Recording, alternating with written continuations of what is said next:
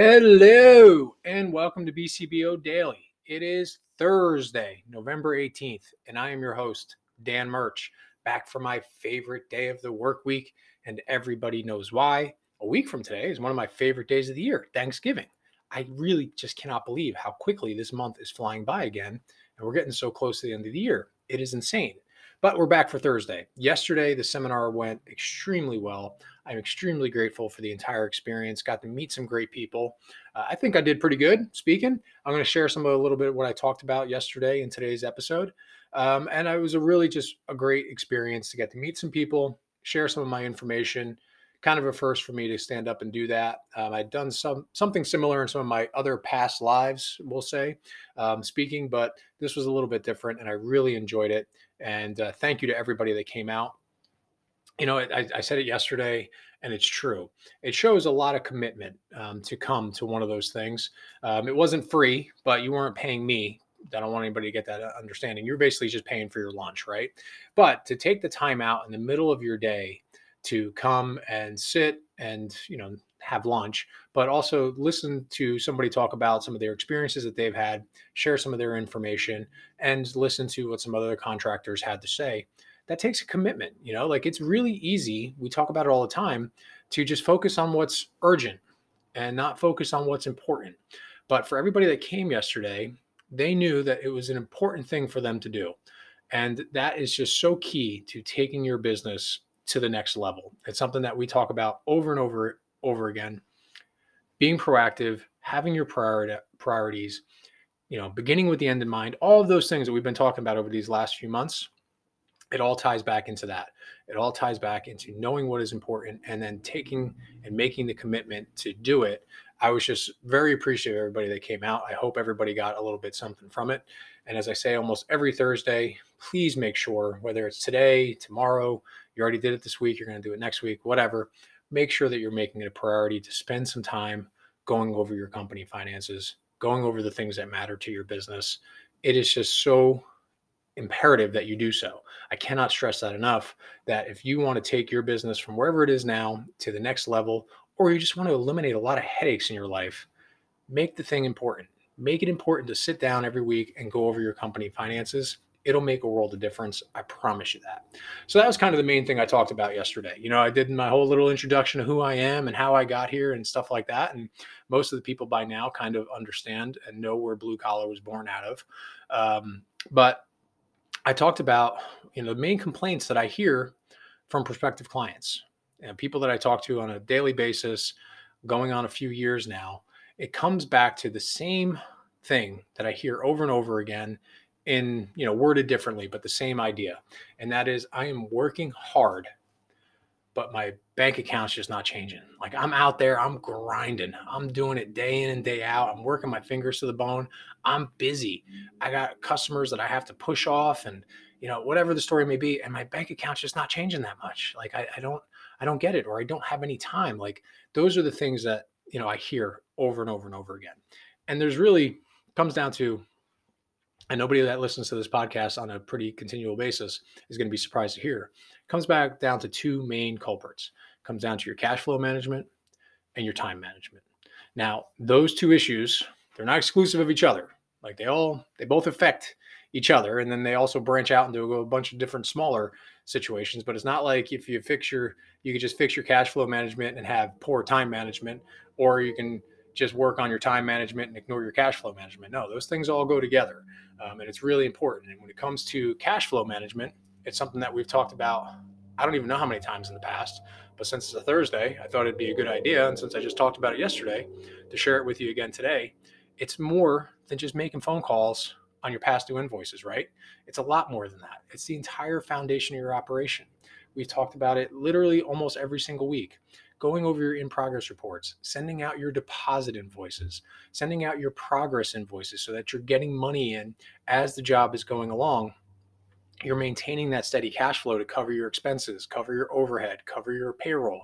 You're not just waiting until the job is over to try to collect all of the money. There are very few businesses, very few companies that I've ever interacted with that can take on running an extremely large project and has the cash flow to lay out all of that money and wait 6, 9, sometimes 12 months to get paid back on it. It's just not a smart way to run your business. You can run yourself in some serious trouble. And when you set up, it starts in the beginning, right? When you set up that job, when you create that estimate and you create that contract, lay out your payment terms so that everybody knows what is expected and everybody can get paid. That means you get paid. That means you pay your subcontractors because, again, that's part of it. Paying your bills on time is just as important as getting paid on time, because that's how you get good subcontractors to work for you. That's how you develop a good reputation. That's how you establish good lines of credit with your vendors and your supply houses. Also increases things like your buying power. Negotiating pricing increases your influence on people. So, for example, who's your subcontractor going to go out of their way to help in a pinch? They're going to help the person that pays their bills on time and it has clear communication and clear expectations, or they're going to pay the guy that they're always chasing down to try to get paid and they have to send bills to over and over and over again. It's just kind of common sense, right? So all of this all ties in together. And again, one of the things I stressed yesterday is make it easy. The easier you make it for someone to do something and the more clear you are in the information that you provide, the faster you're going to get paid.